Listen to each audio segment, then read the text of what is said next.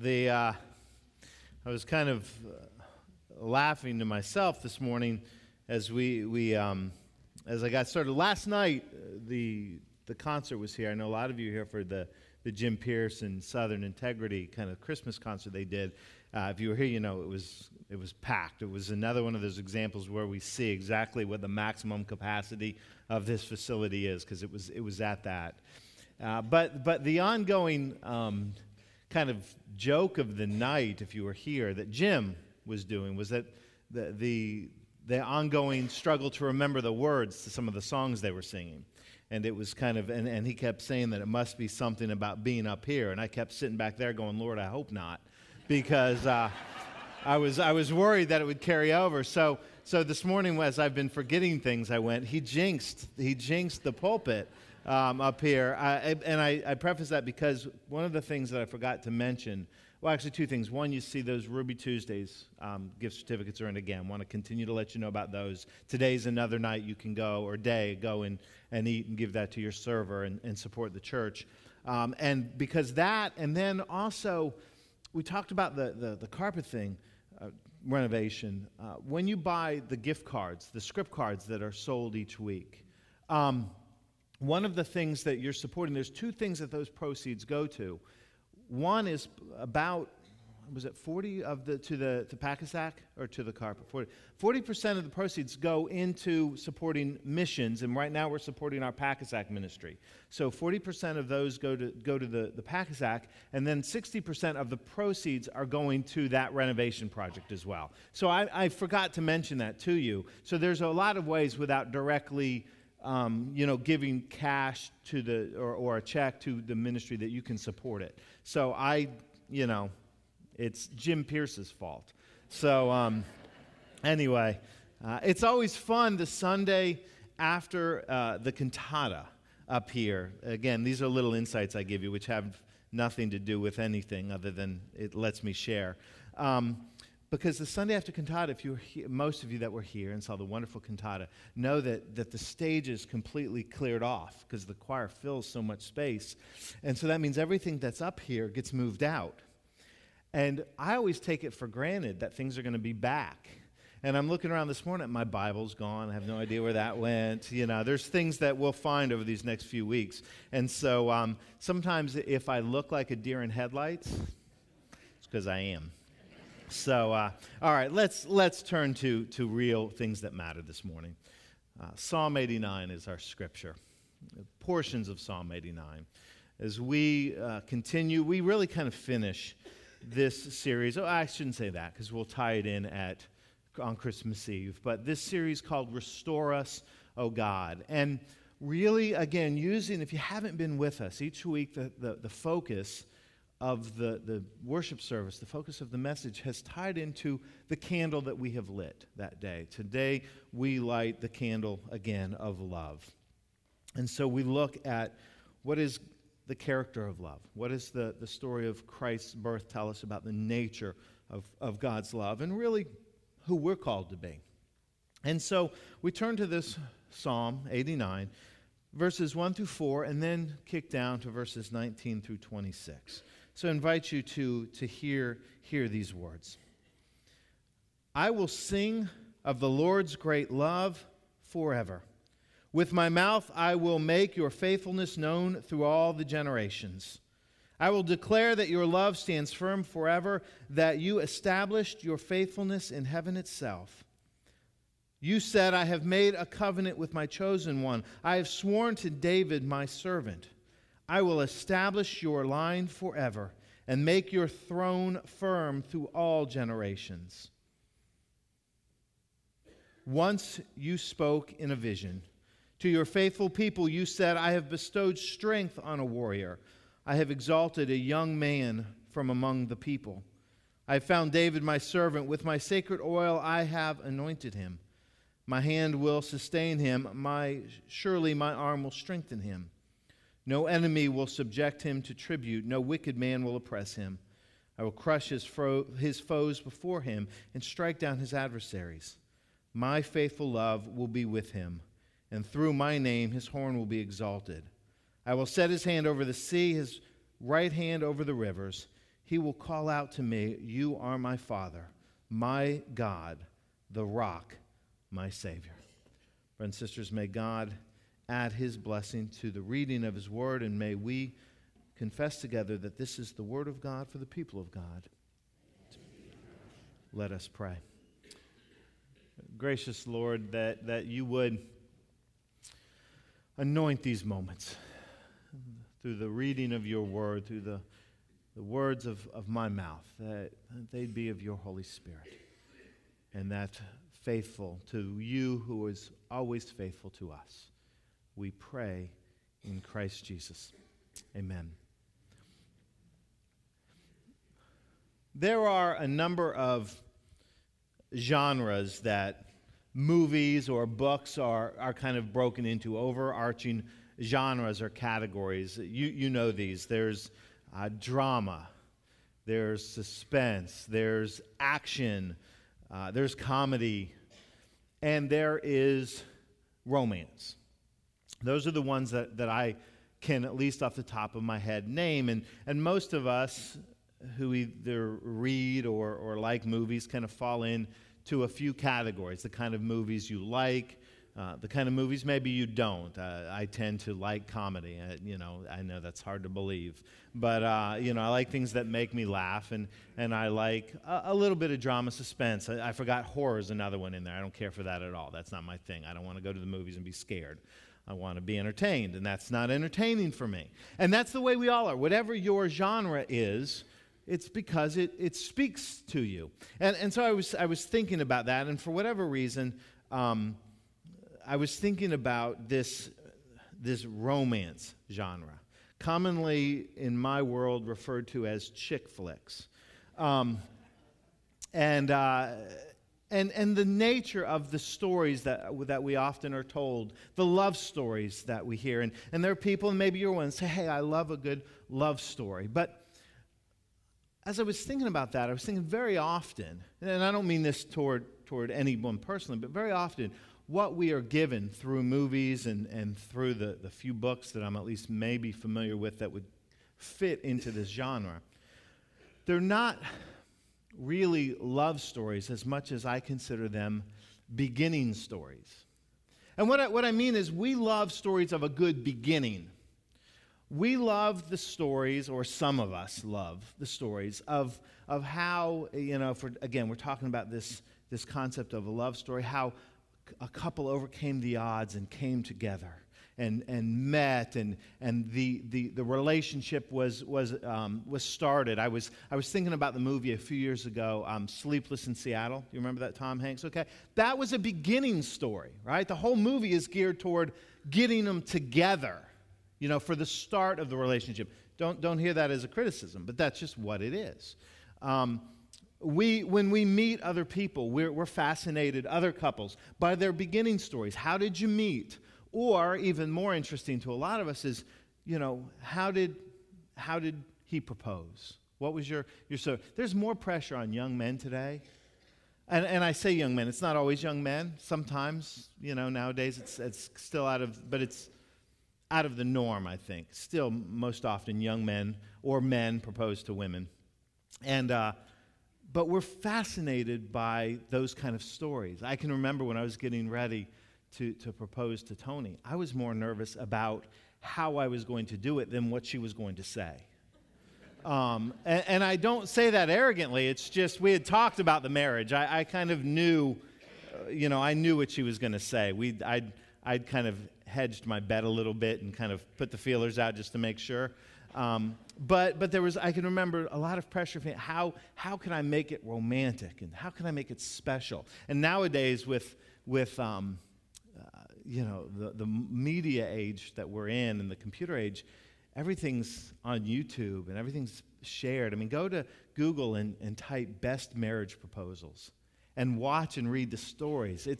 They're impressive. They're amazing. It used to be that the big thing was if you could do it on the Jumbotron at a sporting event, that was a big deal. But there are guys out there that have made movie trailers that there was one that was fascinating, and the guy got his girlfriend to a movie with her brother, and he had the movie theater play this 6-minute movie trailer that he had made, and then he came in to propose. It was amazing. But I'm thinking, who can live up to that?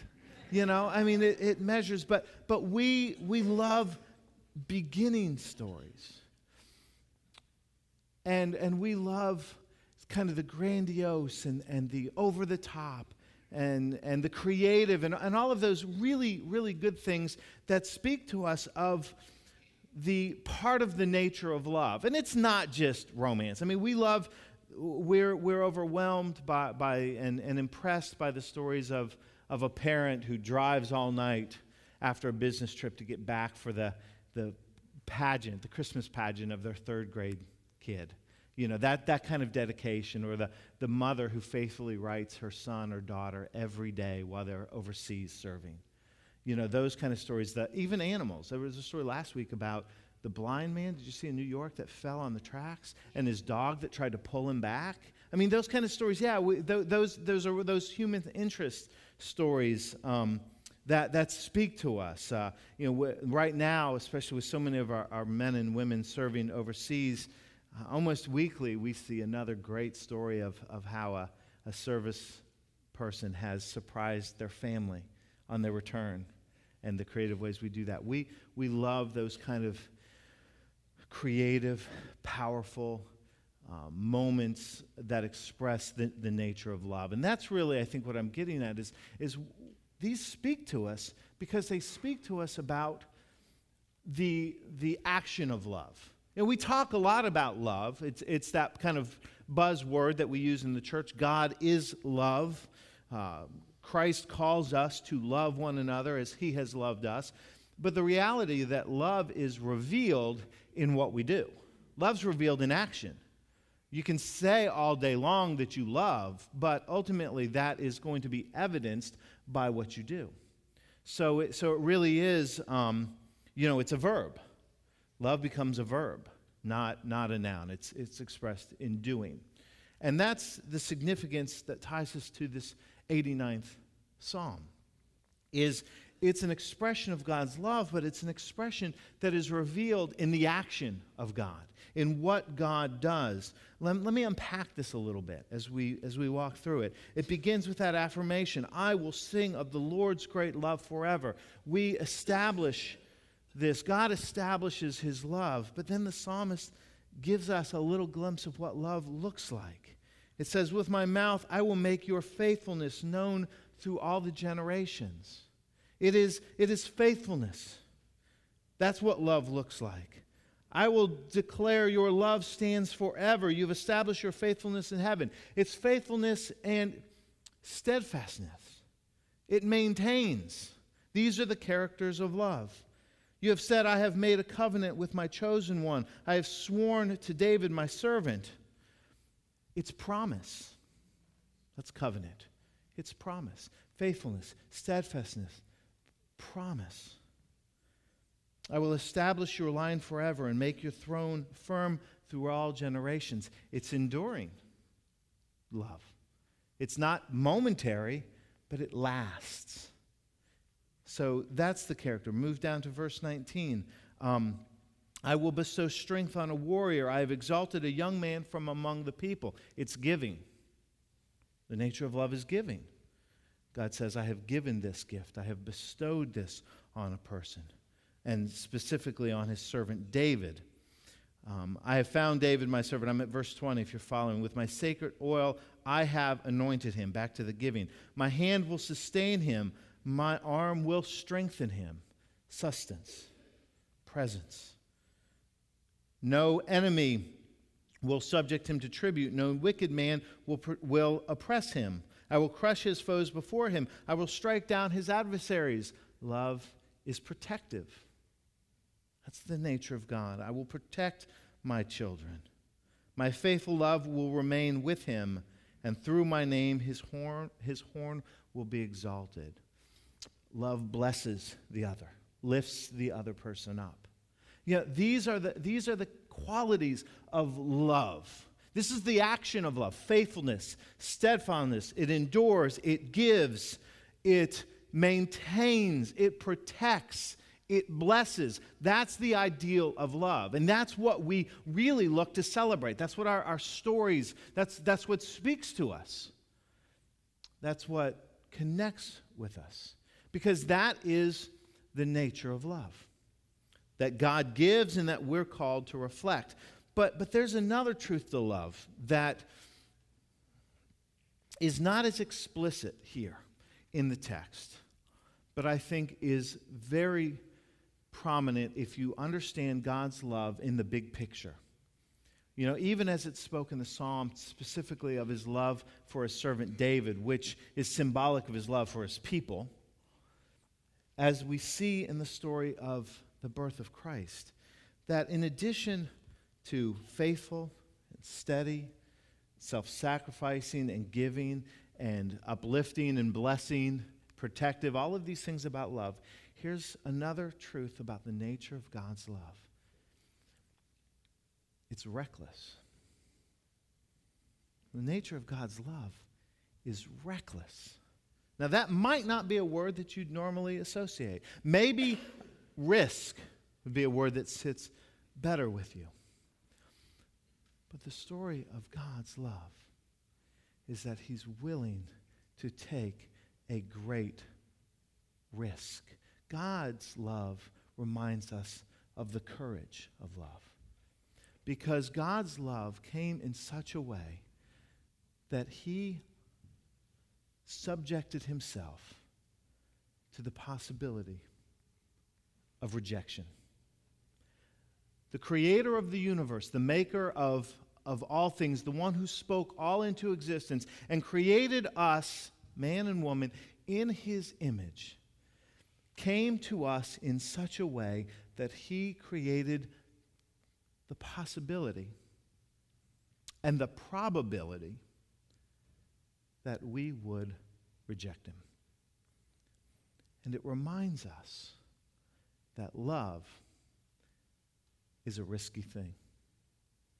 That love is tremendously risky. It reminds us that among the pageantry and the beauty and the wonder of the Christmas story, that the one who was laid in a wooden manger, his story would find culmination on a wooden cross.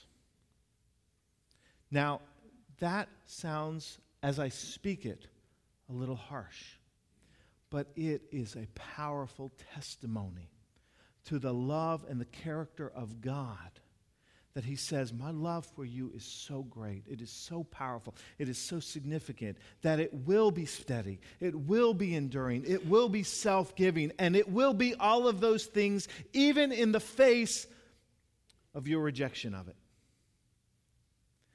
Remember what Jesus said on the cross? Father, forgive them, for they don't know what they do. The forgiving nature of God's love, the risky nature of God's love. He was speaking that to all of us. That is the hope that is wrapped up in this story of Christmas. Not that we would be a people that reject him. In fact, your presence here today speaks to the fact that at some level you haven't done that. But that God's love is so powerful and so true. His grace is so significant that he calls us constantly into this relationship. That all of these things the psalmist writes about continues to be true because of the courage of God's love. And that even when we reject him, he invites us back. Even when we turn away and fall short, he invites us back. Even when we break his heart, he invites us back. And that's the true nature of love. It's enduring quality. It's the enduring love of God. You see, beginnings are great. You know, beginnings are great. The stories of how you and your spouse met are wonderful. And if you're one of those guys that did some extravagant proposal, that's great too. I love those kind of stories. But you know what impresses me a lot more than Jumbotron proposals and movie trailer proposals? What impresses me a lot more is the story of 50 years of enduring love. It's the story of love that starts strong but maintains throughout. That is steady, that is ongoing, that's not glamorous and isn't the stuff that novels are written about, but lasts day in and day out, through the hardships, through the joys, through the difficulties. That's a love story. You know, we don't see those kind of stories very often because they're not as attractive to us, but they are far, far more powerful. That's, in a perfect sense, the nature of God's love for us. It endures. It maintains. It does not end. And the story that started here, this love story, is significant because Jesus would continue to play it out. His life would give testimony to this character of God's love. And that's what we're invited into. That's the relationship that we're invited into. You are invited this day into a relationship with a God who says, I love you forever. I am with you forever. I am steady forever. You're invited into a relationship, but then our challenge is to reflect that. See, it's nice if we just kind of stop there and say, hey, this is just for you. Receive it, believe it, accept it. And that's the first step. But it's not the last step. The next step is for us to then reflect it and to go out. And that's where the risk is for us, because to love is to risk. God showed us that. To love is to risk. Is to say that I'm willing to give my heart. I'm willing to give myself to others, even though they may reject it. I'm willing to be like Christ, who certainly knew what human rejection looked like. And I'm not talking about just loving your spouse and your kids and your family. Remember, Jesus' words are pretty harsh about that in the Sermon on the Mount. What's he say? He says, even the Pharisees do that. What reward do you get for loving those who love you? No, what's he say? Who you're supposed to love? Love your enemies. Love the hardest people in your life to love. That's what he's saying. He's saying you love the hardest people to love. That's what enemy means. I mean, who's the last person we're going to love? It is easy to dismiss people. I fall into the trap too. People that are mean to me, people that are rude to me, people that undercut me, I just want to dismiss them. Forget about them. I'm going to focus on the people that like me. That list sometimes gets small, but just kidding. Maybe. I don't know. But that's not the nature of God's love. That's not the nature of Christ. Christ hasn't done that for us. If Christ modeled our kind of love, we'd have all been dismissed long ago. Christ calls us to a new way. So the Christmas story, the love candle, reminds us of all the wonderful qualities of love that we celebrate. But it also reminds us of the hard qualities of love that sometimes challenge us. The recklessness of love, the risk of love, the courage of love. The good news is that's for us. Jesus says, I love you, even when you've turned away, even when you've fallen short, even when you've walked away, you're always invited back. That's grace. But the challenge is also for us to model that and to love even the hard ones, even the difficult, even the most challenging, to love them. And Lord willing, we'll love them right into the kingdom of God. So be encouraged, be blessed, be invited into the presence of Christ. But I also pray this morning that you're challenged to take that out of here and to love with the recklessness of Christ, to love with the risk of Christ, to love with the courage of Christ. And let that be our Christmas testimony. Not the presence under the trees, but the love that flows from within. And that's the love of Jesus. Let us pray. Merciful, loving, compassionate, forgiving, graceful God, we thank you for the invitation of Christmas, the invitation of Christ. That we would receive that enduring, steadfast, blessing kind of love that you give. But that we'd share it too, that we'd live it, and that the love of Christ would flow from within to without, and that we'd model and reflect the love of Jesus. Thank you for Christ, and thank you for the love you give. In his holy name we pray. Amen.